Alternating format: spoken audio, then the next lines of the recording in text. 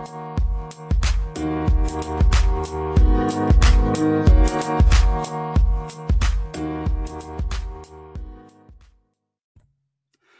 there, and welcome to episode 70 of the Value Through Vulnerability podcast. This week, I am excited and happy to introduce you to Lee Lamb. So Lee is a Blindspot consultant, coach, and founder of Lee Lamb Associates. So Lee's a really interesting character, someone that kindly joined me on the inaugural Natural HR event in the UK in May 2018. And she delivered a fantastic session around Ditch the CV, which is one of her other programs you can find out about on her website.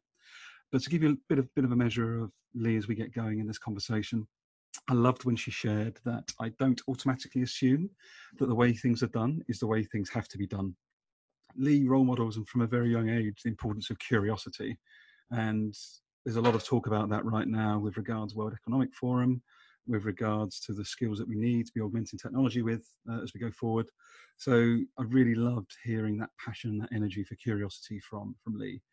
And something else I thought was really powerful, she spoke about the fact that some of the ideas that sound ridiculous at the beginning, there's a kernel of something in there. Whilst the idea may not be possible, the intention should be harnessed. How important a comment is that? I find that so important. So often the voice that isn't the senior leader or the voice that isn't the one that has the assumed power tends not to be heard. Yet it could be the wild, crazy idea that whilst it may not be able to be implemented, could actually spark the next phase of innovation or creativity or idea that could be a game changer for your organization. So truly do try and see every individual as that with the unique gifts that they all have. So enjoy the conversation. That gives you an idea of where we're going to go over the next 30, 40 minutes. And as always, we'd be very grateful for any feedback you may offer. You can find me, Gary Turner, at GaryTurner0. It's Gary with 2 R's on Twitter. And I'll speak to you soon.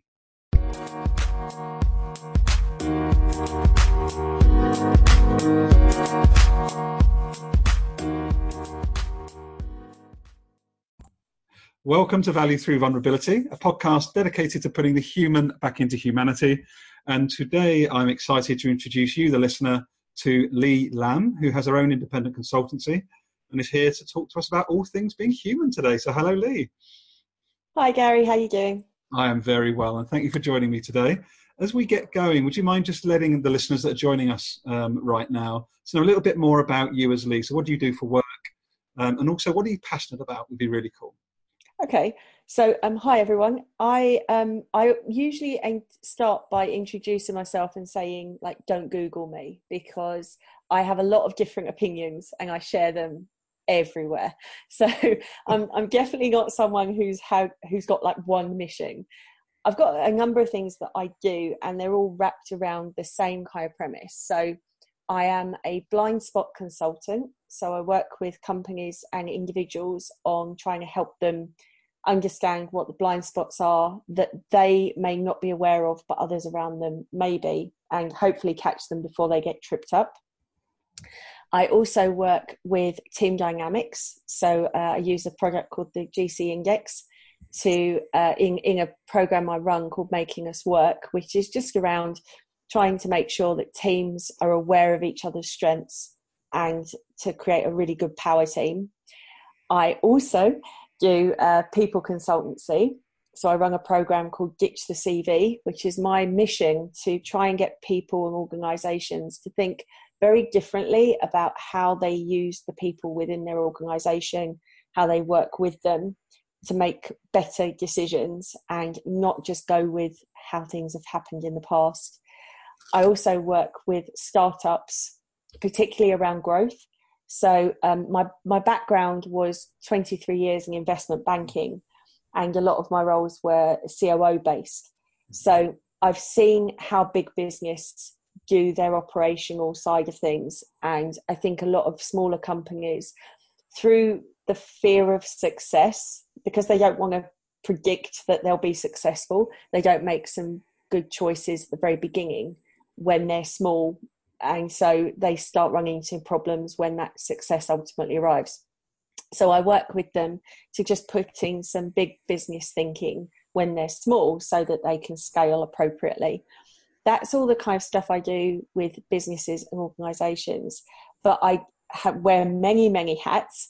And the other couple of things that I deal with, I've been a coach for 14 years, and my particular passion is working with people with guilt. So I authored a book called Journey Through the Guilt Trip, where I try to explain to people how guilt can actually be a very positive emotion to deal with, and you can use it in a very empowering way. I also run a podcast from that, the Guilt Free Friday podcast, that helps facilitate that conversation a little bit more. And then finally, I began a mental health campaign called Be Kind Today, which is a very simple but effective way for mental health sufferers and allies to find each other and to start the conversation that we all need to have around mental health. So yeah, don't Google me. It's complicated out there. I love it. You do know. So we've now got so many hundreds of people about to go and Google you. So there we are. I know. You can't say weren't warned. There's a lot of stuff.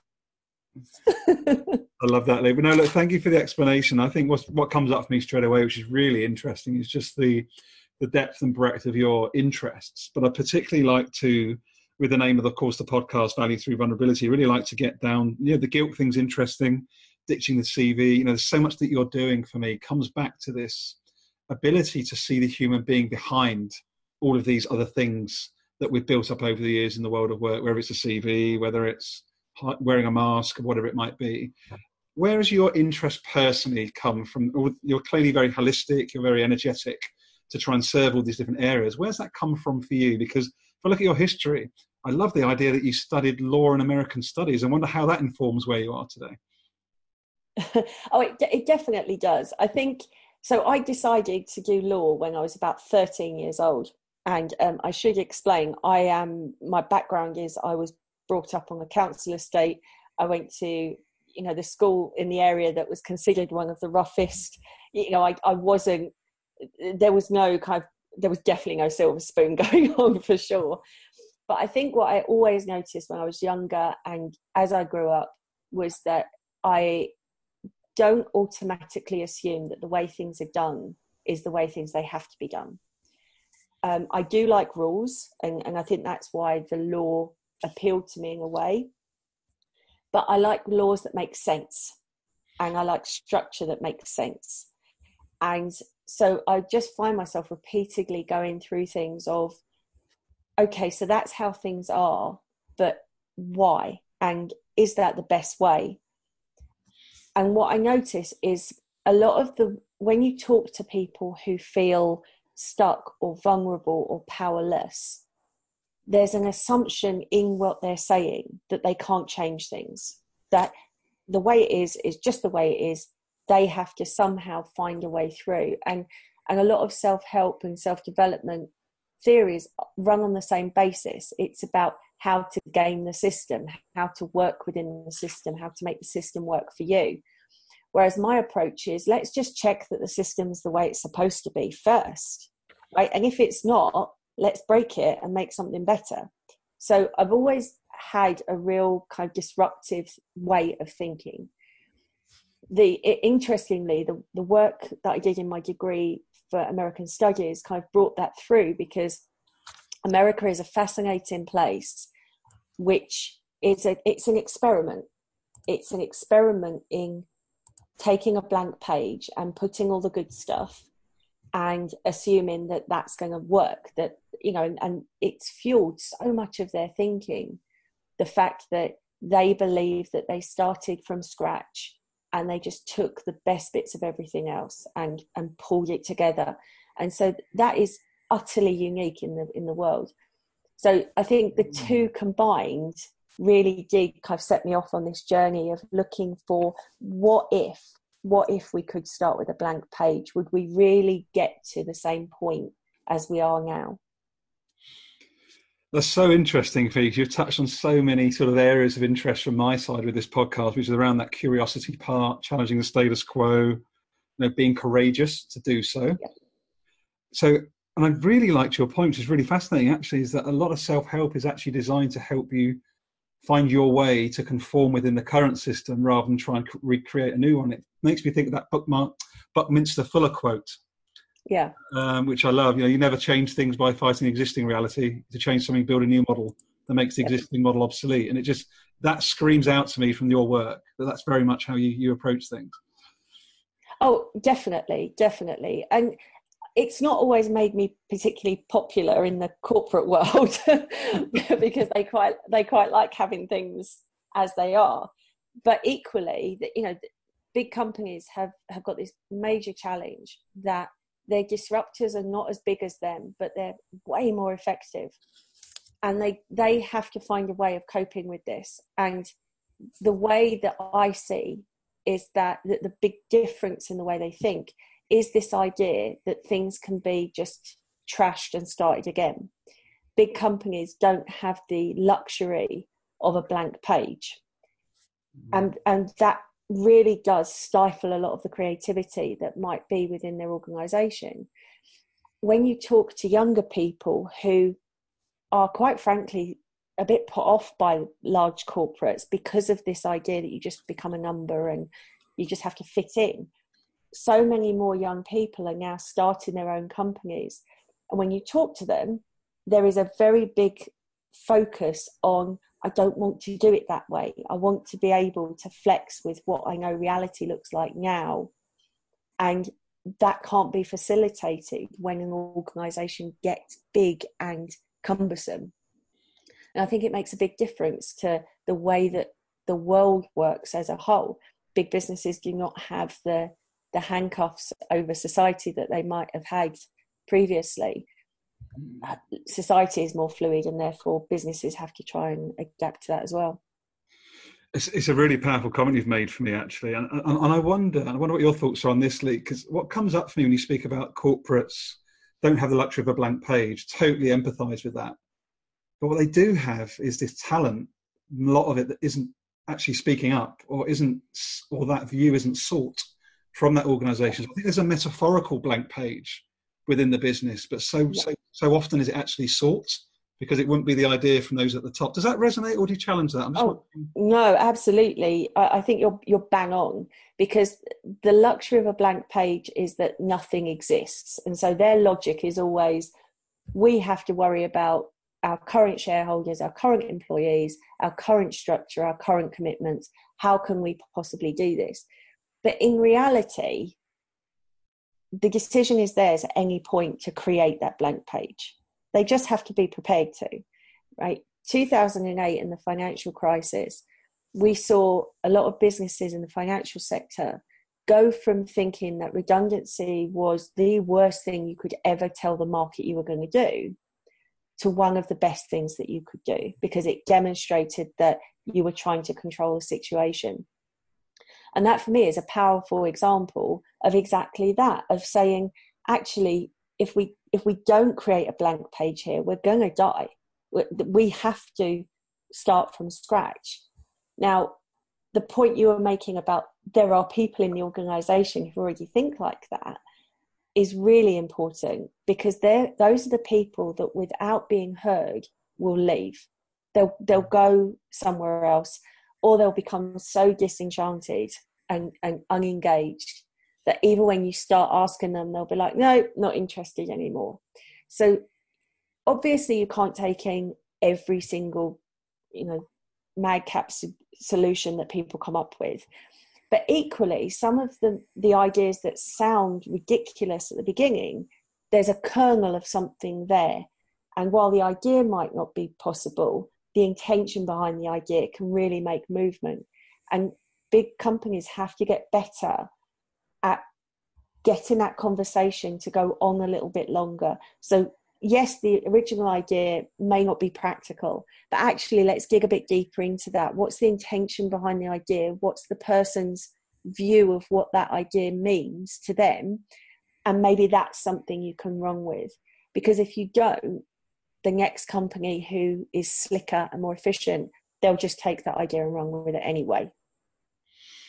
That's actually really powerful. I love that. Yes. So sometimes you say that the big crazy idea may not in itself not be practical, but there's the intention behind that. What is the thinking? What's the challenge? What are they seeing in their unique view of the world that no one else can see? Maybe it's just not fully formed enough or not quite coached out of them. Maybe that's where your coaching comes in. It's just, okay, so what are you actually seeing?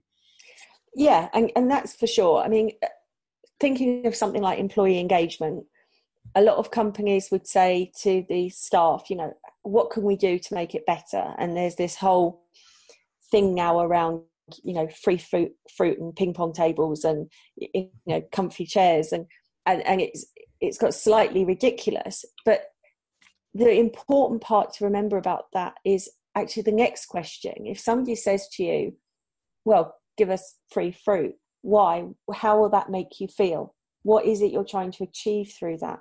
And that's the part that gets missed. So we have the idea that seems a little bit silly after a while and doesn't achieve the aim, because the aim was never about the fruit or the ping pong table. It was about recognizing that you've got people who halfway through the day might need to have a break from their work, which is where the ping pong table comes in, to be more effective when they come back to it.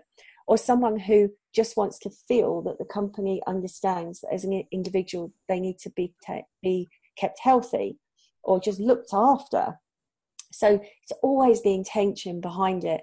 And what can happen is a company will try a few things, they won't work because the intention wasn't understood. And they'll go, oh, well, they didn't want it. They didn't want all these things that we gave them.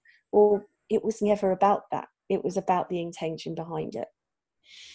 That's really nice. And I'd like to use this as a bit of a segue, actually, back to the work, one of your big passion areas around the blind spot, because very kindly you fed back to me, shared a report, because there's a free assessment on your website, I believe. Do you want to talk a little bit about that? And also, where does this passion for you as Lee come from to help people identify their blind spots? Yeah, I mean, so on the website, there is a survey that you can fill out that covers a number of different areas of an organisation and just asks you questions about the blind spots. So, how comfortable are you that you know the values of your company? How comfortable are you that they are followed? Things like that. Mm-hmm. Because what I realise is I've worked with a lot of senior staff, a lot of senior leaders, and they have this issue of needing to have clarity, open and honest communication from below them. Mm-hmm. But there's also a hierarchy that can sometimes get in the way of that. People do not like giving bad news upwards. So it's filtered. It's everything's fine until it's not. Now, my experience in the financial sector is that there becomes this idea that senior leaders know there's information that they need because it's their job on the line if it's not kept. But equally, they don't tend to give a lot of permission inside the organisation for people to speak the truth and to say, actually, that thing isn't really working. So I was trying to find a mechanism where they could have some of the considerations, but in a way that nobody else is in the room while you're conducting the survey, right? You can do it in your office late at night, but it helps you get a sense of how much you genuinely know about your organisation. And for me, that was really important because as a COO, my role was always to identify the blind spots before anybody else did. So it was my job to find that the budget wasn't quite stretching as far as we did, or finding that we weren't hiring people as quickly as we should have, or even, we're in the wrong locations. It was always the things that my training in that job was, this is the data we have. What's the data that we don't have that maybe we need to? Because equally, I've seen senior teams be pulled into those emergency fire drill type situations where something has happened. And the first thing anybody says is, who knew? Who knew that this was likely? How could we have predicted this? And the data's always there. It's just a question of giving permission for people to tell you. So for me, the blind spot in organisations is critical because, first of all, from a risk assessment point of view, companies are not brought down by the data that they know about. They are brought down by the things that they don't know about. But equally, it's a really important way of bringing in everyone in the organization. You know, having somebody in the lower levels feel empowered to be able to say, look, this could work better. This thing that everybody's not looking at is going to cause problems. And having that taken seriously and investigated seriously can really help them feel like they're part of something, you know, and then it's not just they work for a company, but they really feel part of the company, and therefore you get greater engagement. So again, because I look at things holistically, even though I'm dealing with something quite practical, I can see the tendrils of impact that it has around it. Well, we'll come back to the game changer index in a minute, because I'm working out which ones you are, Lee, as you talk. I'm sure you would work out. What's really interesting, what you just described around your work in Blindspots, is there's two really key themes I'm passionate about as well, which is around inclusion. And you spoke to that around getting more diverse views, more different people's views at different levels, but also safety.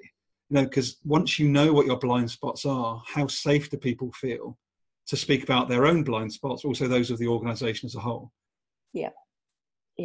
And you can tell that through when people do appraisal feedback, like 360 feedback.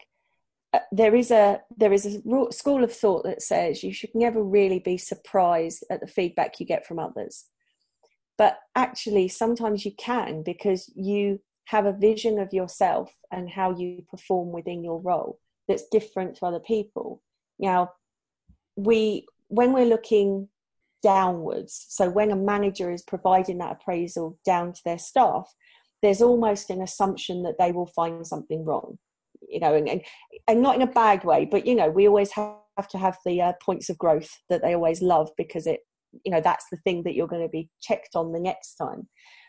But what's interesting is the feedback upwards, and how much the manager is open to their team telling them what they could do better. There's a certain kind of personal vulnerability, I think, in managers being able to sit there saying, tell me how I can improve. But without the permission, without knowing that when you ask that question, you are really open to someone saying, well, you could be better at this, and your guard doesn't come up and you don't justify your behavior. That's the real trick of, you know, for me, it turns a manager into a leader. A leader is much more open to say, yeah, you know what, you're right. I missed that. I didn't spot that. And I'm really glad that you felt able to say it. That's so powerful. And as you know, vulnerability is a big passion area of mine. I just love the fact that you just spoke to vulnerability ultimately. Certainly one part of, but a key part is the bridge between, quote, being a manager of a process ultimately and being the leader of that team. And I think that's so powerful, Lee.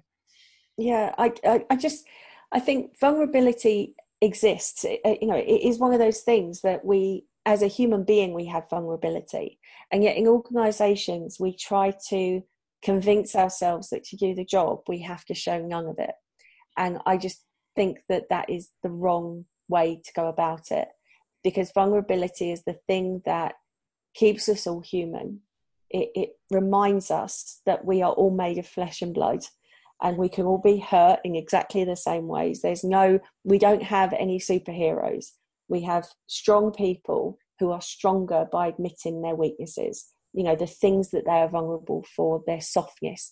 And I think organizations are just missing a trick by not finding a way to embrace that.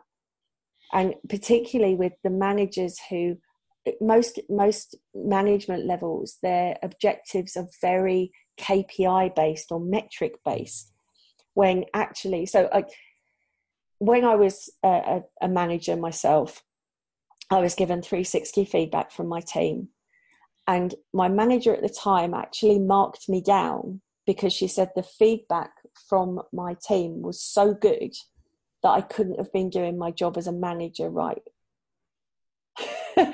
And I remember sitting there saying, so because my team like me, are engaged, are performing, but they feel able to come and talk to me, I'm not doing my job right. Well, no, because they should feel that you are pushing them. They should feel a little bit uncomfortable. And I was just never satisfied that that was the only way to be a manager. And subsequently, as I've done more investigations through my coaching and the people I've worked with, I get more and more sure that that is not the approach to take with people. It's so interesting, isn't it? That example you just shared, Lee, is really interesting for me, because ultimately that line manager at that time, that communication to you was more about their fear than anything to do about how you was leading your team. It's so interesting. We always look outside of ourselves as to what's going on. And actually, a lot of this is internal. It's all internal. Yeah, no, completely. And I think when I look back at that manager, the reputation they had was incredibly, they were brilliant. I mean, they were an amazing manager, but they had a hardness to them that made it difficult for people to interact with them. And you're always a little bit nervous about telling them anything bad. And what was interesting is the longer they did the role, they slowly softened up. And when I think back to the manager who told me that, and the manager who I knew 2 or 3 years later, who was far softer, who was far more able to say, yeah, that's fine. Actually, you're doing okay. You're doing it the right way.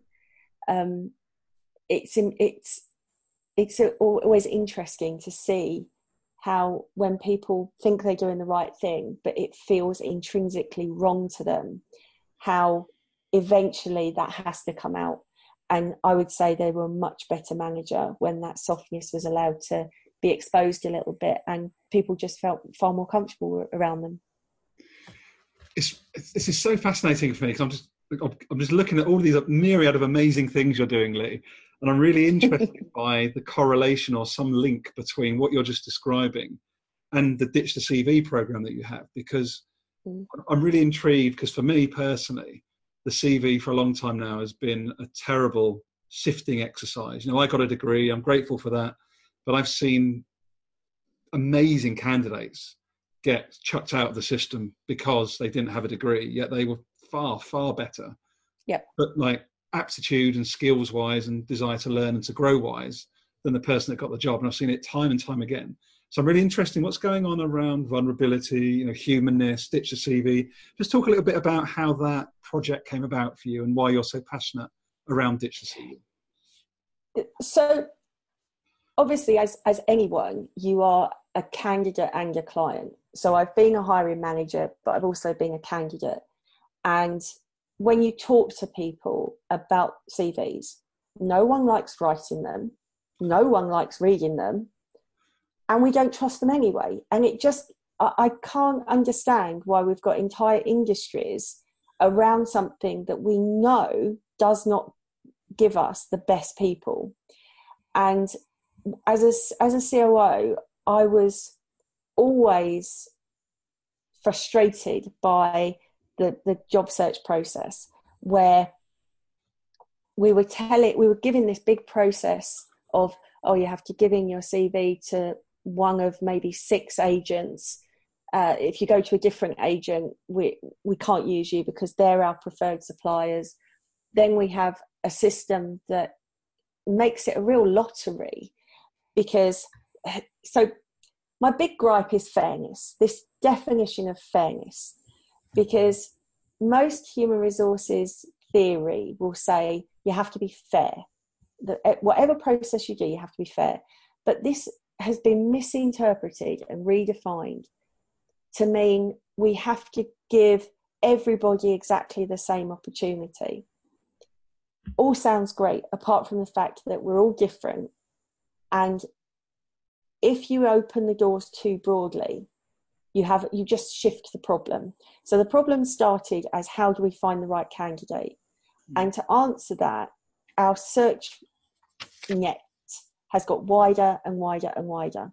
And now it's entirely possible that a job advertised that's based in, London is actually advertised globally on somewhere like LinkedIn. So you're inviting the entire world to apply for your role. which feels fair, right? Because if you're looking for the best person, you go, well, I'm going to throw my net out to everyone. The problem is you then have 1,000, 2,000 CVs to go through, because everyone in the world has looked and gone, yeah, I can do about 10% of that job. I'll click apply, right? In there is your ideal candidate, but you have no idea. All you've done is taking it from the 7 billion people in the world to maybe 2,000 people who bothered to click the button. And then you always have to have a filter. So a lot of places now use the keyword searches. So they look through and they go, they've got to have certain words on there. So now you're not finding the best talent, you're finding the people who know what keywords to look for. But even that might only bring it down to 1,000, 500 CVs. A person is not going to go through 500 to 1,000 CVs and adequately assess every single one of them. When we're faced with a huge volume of stuff, as humans, we tend to go, I'll just pick a handful. And the law of averages says that if I pick, say, 20 to look at, in there, there'll be roughly someone who sort of meets the criteria, because we've already done that bigger filtering. So we know that they're roughly in the right area. So out of 1,000 CVs, you might look at 20. So the 980 could still contain your perfect talent, but you're not looking. Not for any other reason than the volume is too high. It just makes no sense. But we create this idea that it's fair.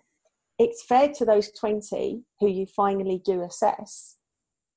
Is it really fair to the other 980 who think they've applied for your role, but actually haven't even been looked at? And I think for me, the CV is the catalyst behind a fundamentally flawed process that says that in the interest of fairness, we have to keep the scope wide and broad and let everybody do it, where actually that works against us. And for me, is an inherently unfair system. So in terms of what you're doing with your work is to modernise the process, Lee, or to raise awareness? Yeah.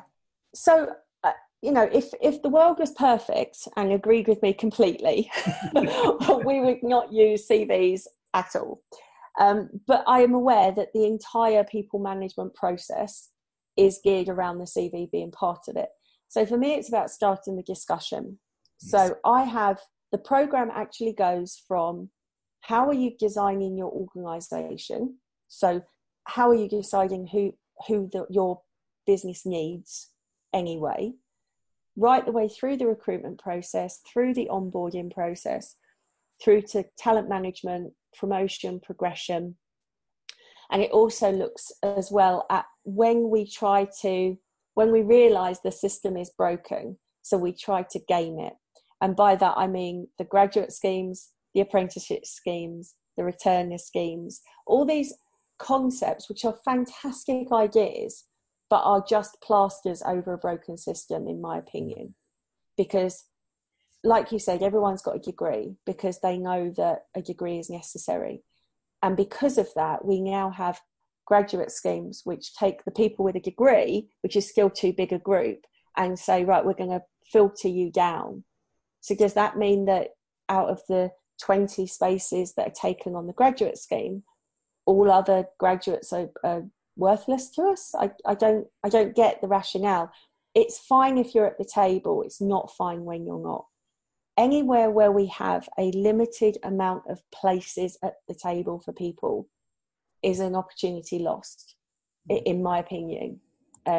If you look at, say, apprenticeship schemes, you might have, say, 20 or 30 people join an organisation as apprenticeships. What if there's a 31st person who's brilliant, who absolutely deserves to be in your organisation, but the mechanism they use to get into your business is the apprenticeship application process? Is your organisation connected in a way that you can say, look, they didn't make it into one of these spots, but you really need to take a look at this person. They're a really good fit for our company. So what I try to do is bring that holistic view to HR processes that have tended to be dealt with separately, and have actually stopped talking to one another, assuming that they know how each other thinks. So I try to keep the conversation as holistic as possible. And so where's the best place to start? It may be, for a lot of companies, that they want to start at the CV point, at their recruitment process. But once you're looking at that, you ultimately then have to trickle out to what does it mean for everything else. And it's one of the areas that I use the GC index in, because if you're not going to use the CV, you have to find another way of understanding how and who are the best people in your organisation and how you'll use them.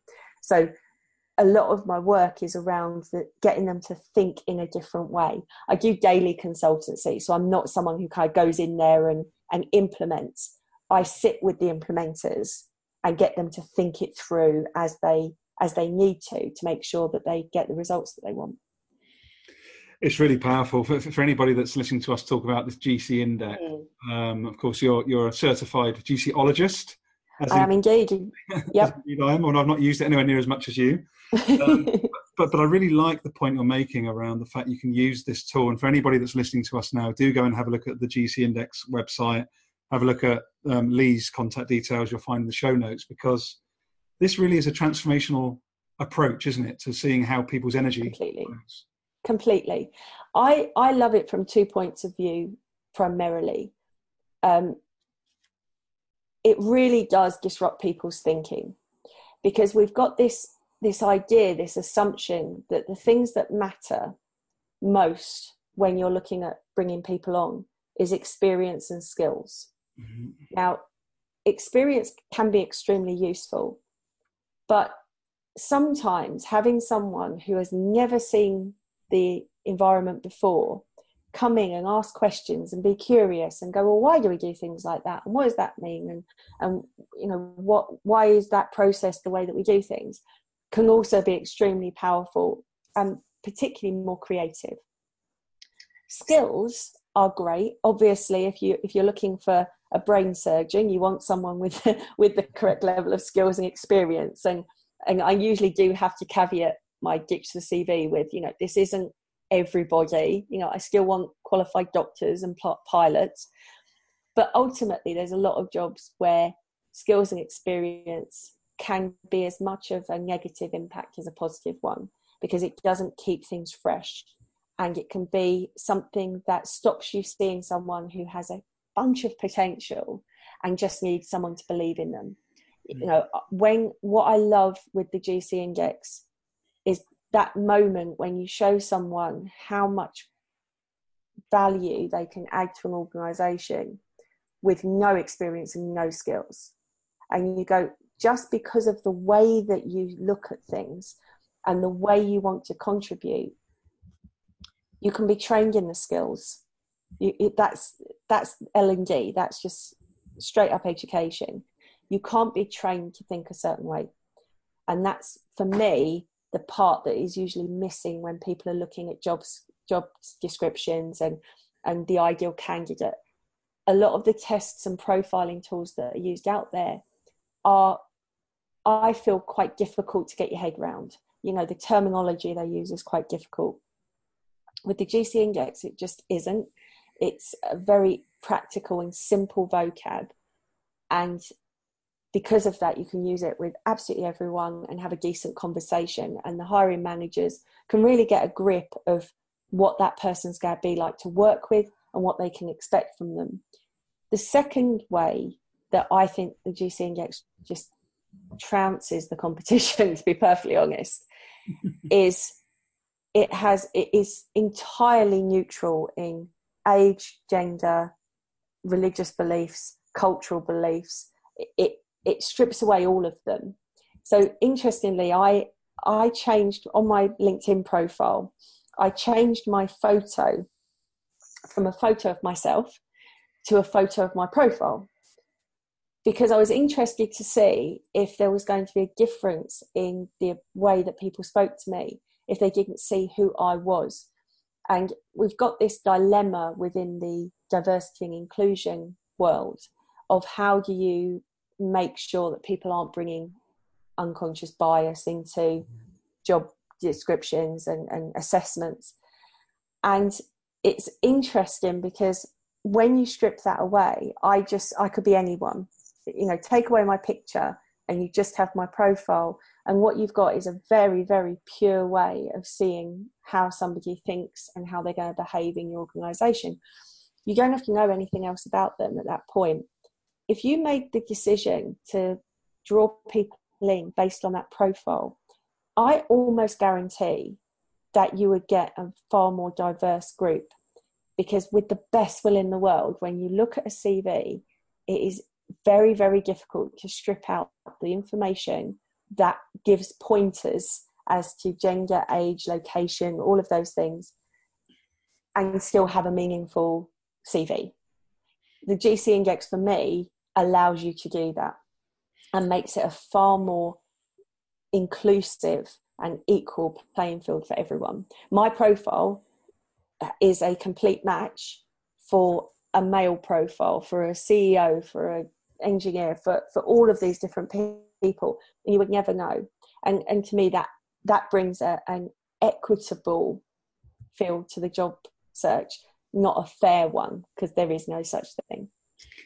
That's so powerful, and I think I'm going to add to your praise of the GC Index. One of the things that I love about it as well is how it measures. Not only is it a beautifully inclusive model, as you've just described, but it measures our energy, our proclivity. So actually, rather than, because I find with a lot of the other tools as well, that we tend to, I can't help it, I feel like we're being put in a box with a lot of the other tools. You will be an XYZ.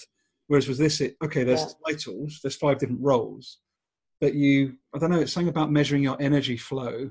And absolutely. Rather than you're going to be forced into a box because you're now a JFTI or whatever it's going to be. And I think, no, absolutely. I mean, somebody putting on their profile, I'm an ENFJ. I'm like, that's great. I have no idea what I can do with that. And only people who are MBTI qualified will probably be able to give you a quick assessment to that. Whereas GC Index, just the vocab is easier. But I use the GC Index for individuals, for teams, for a business, because the 5 proclivities, the 5 areas are about the energy of a business, and I'll do my 2-minute GC run through and hopefully people will see what we're talking about, how easy this is. But from the point of view of a business, right? So the first one is the game changer. The game changer is the person who thought up the business idea in the first place, right? They're the spark of creativity that create the idea behind the company existing. The idea may or may not have commercial benefits. It may not be commercially viable. That's when you bring the strategist in. The strategist says, the idea is great, but it's not going to be marketable. Or they say, that's a brilliant idea, let's go with it. I always think, if you think of someone like Elon Musk is a game changer. His company is not profitable without good strategists behind him because the ideas are a little bit out there, but they have recognized that there's commercial value in them and the two work really, really well together. But they are both thinking in terms of the idea. They're the powerhouse of the idea of the company. You still need people to roll their sleeves up and get on and create something. That's your implementers.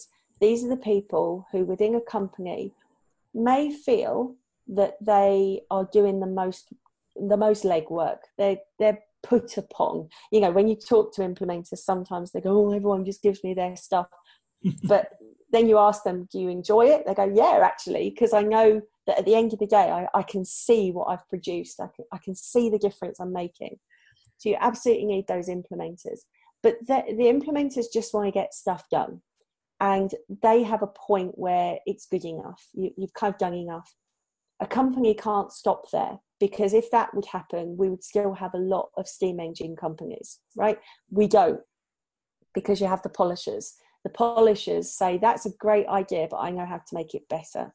I know how to not only keep customers satisfied, but I know how to keep them delighted. I know how to keep them coming back for more. And you need that 4th element to keep the continuous improvement, the innovation in your business. Now you can see immediately that those 4 areas talk very different languages. And so you need the 5th one, the playmaker. These are the people in your organization whose role is solely to connect those four together. They just need to keep those wheels moving, that information, that energy in motion, and they can talk the language of all four enough that they can just keep the conversation meaningful and impactful. Now, that is the GC index at an organizational level. You can bring that down to a team, you can bring it down to an individual. But within, 3 minutes, I've explained the process. What tends to happen with clients that I use it with is in 5 minutes' time, they're talking it back to me. And they're talking straight away, oh, so a strategist would do this, and maybe I'm an implementer, maybe that's what that means. They get it, and it's so straightforward.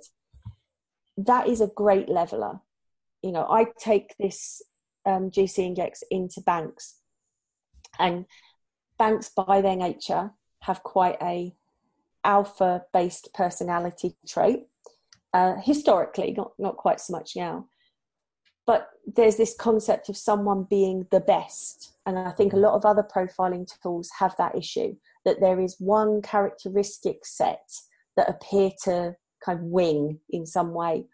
What I love about using the GC is that you go around and you say, well, the game changer is great, but is nothing without the rest. The strategist is great, but is nothing without the rest.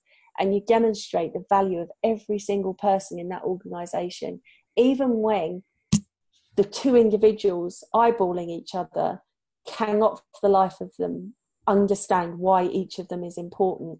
When you take them through the whole cycle and how the energy gets transferred between them all, immediately they go, okay, I don't have to understand the way you're looking at this. I just have to know when you're finished, how that's going to input itself into my world. And it can add a layer of dynamics to an organization that wasn't there before. And it's so simple, it's so straightforward. Lovely. So thank you for giving the overview as well. And I just think how you did it so eloquent as well. Thank you.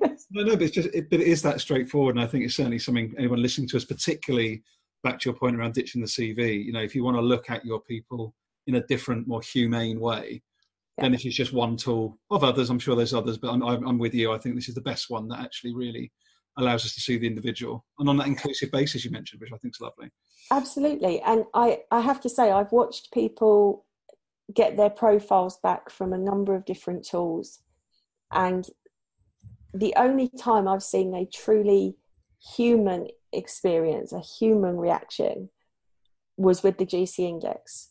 And because out of all of the tools that are out there, that's the one that the feedback I hear most is, I feel seen. I feel like this is me, and I can definitely spot it. And they have other members of the team or members of their family say, yeah, actually that is entirely you.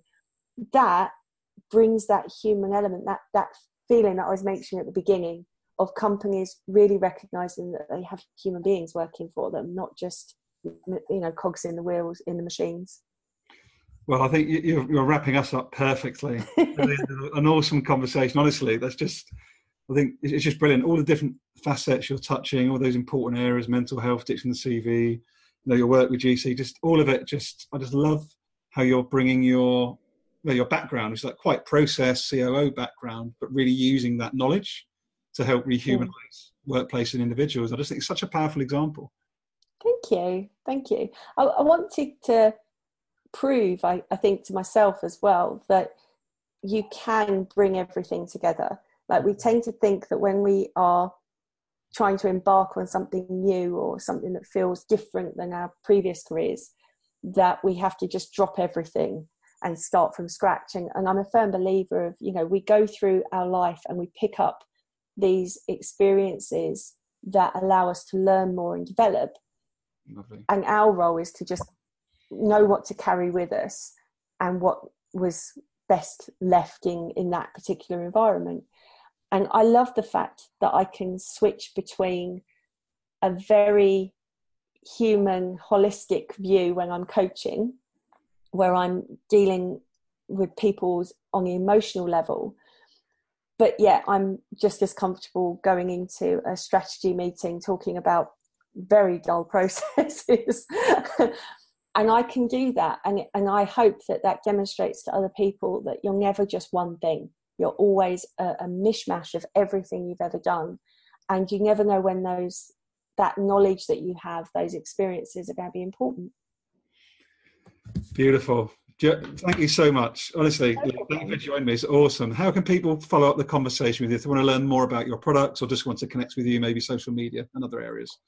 Yeah, sure. So I am on social media. I have, because I deal with corporate and personal consultancy and coaching, I actually have two areas. So in Twitter and Instagram and Facebook, you'll find me at Lee Lamb Consult for anything to do with Ditch, the blind spots and the team dynamics. Mm-hmm. For my work in guilt and following that process, I'm on at Lee Lamb Journey. So social media is quite simple. You can also find me on Facebook under Live Guilt Free. So I have a number of different channels there that you can get hold of me. Other than that, or if you want to know more information about the work itself and the programs I run, my website is www.leelam.co.uk, and on there you'll find the link to the Blindspot survey. So anyone who wants to take a look through, more than happy to let you do that. There'll be, what I do at the end of it is provide you with feedback. So I read your survey responses and try to offer some highlights and guidance to what I would then follow up with on those. And then you're free to look at that and do it yourself, or obviously call me up and have a chat about more to do with that. I did want to just also point out, I do have my own podcast, as you quite politely said at the beginning. For the journey through the guilt trip, I actually have a podcast called Guilt Free Fridays. On Instagram, every Friday, I encourage people to tell me why they feel guilty, and I reframe it for them and try to make them see that the negative way that we hold guilt can misrepresent the situation, and so I switch it around. So I'm currently looking, and a shout out to anybody who has experience of feeling guilt in any way, shape or form, under any kind of circumstances, whether you're through it or not.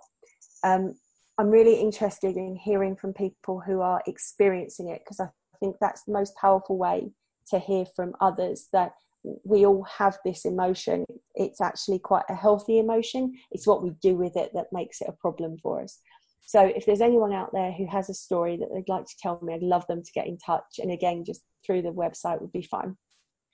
Amazing. Well, thanks a lot, Lee. I just want to add some extra weight. Do go on to Lee's website. It's a really comprehensive, short report, but a really comprehensive report. Some great pointers for anyone that is interested in learning a bit more about their blind spots. So thanks a lot, Lee, today. Been an absolute joy. Thanks, Gary, and thanks, everyone. Take care. Bye. Bye.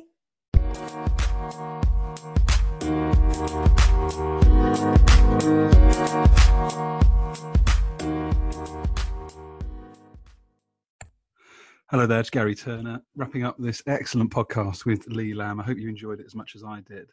Just want to share a few of the key takeaways that I am reflecting on now. One of my favourites is where Lee spoke about, what if we could start with a blank page? Would we really get to the same point? What an interesting thing to ask us, each of us as individuals, but also if we're leaders. What would we do if we could actually wave a magic wand and you had a blank page tomorrow? Would you still be operating the same way, having the same conversations, attending the same meetings? Just hold that for a second. I think it'd be really interesting as to what would you change if you could wave a magic wand with that blank page? Because we've all got that within us. We all actually have the ability to wave our version of a blank page. We can do it today, we can do it tomorrow. So it's all about challenging, it's all about curiosity. So do let me know if this resonates with you. Really, really interested by that. Also, Lee spoke another powerful comment, which was that companies are not brought down by the data they know about. They're brought down by the data they don't know about. This speaks directly for me to the safety. So how safe is your environment? How safe do you feel to speak up, to challenge? How safe do you feel to be vulnerable? And to say you don't know, to say you don't have the answer. You know, it's all deeply linked to courage. But I think just a really important point, you know, is what they aren't seeing, or what next jump. fantastic organisation I had the benefit of attending a leadership academy with in June 2019 is they talk about organisational silence. What is it that's not being said? Or as Oscar Trimboli would talk about, my previous podcast guest, what's being said beyond the words? So yeah, have a little think about that. I think it could be really helpful. And then finally, vulnerability for Lee is the thing that keeps us all human. It reminds us we're made of flesh and blood. We are not robots. I say it time and time and time again. We only need to fear robots taking our jobs if we're acting like robots, which so many of us are within tight job descriptions, narrow abilities to grow, etc., etc. So break out of that. Be the vulnerable human being. Go first. Have a bit of courage. And I truly believe that the work is going to be more human. And I'm looking forward to that journey alongside you, the listener. So I really hope this conversation resonated. Please do leave a review at the podcast app. If you're interested in trying to take your team from what might be a little bit more reactive to something more human-centered, then I'm pleased to announce that there is now a program called Our Safe House. You can find this at oursafehouse.co.uk.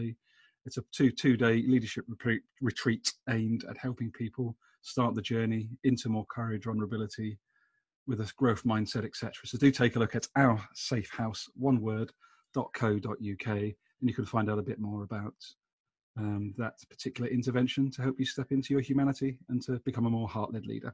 So until next time, be grateful if you could leave a podcast review on the podcast app at iTunes, and take care for now.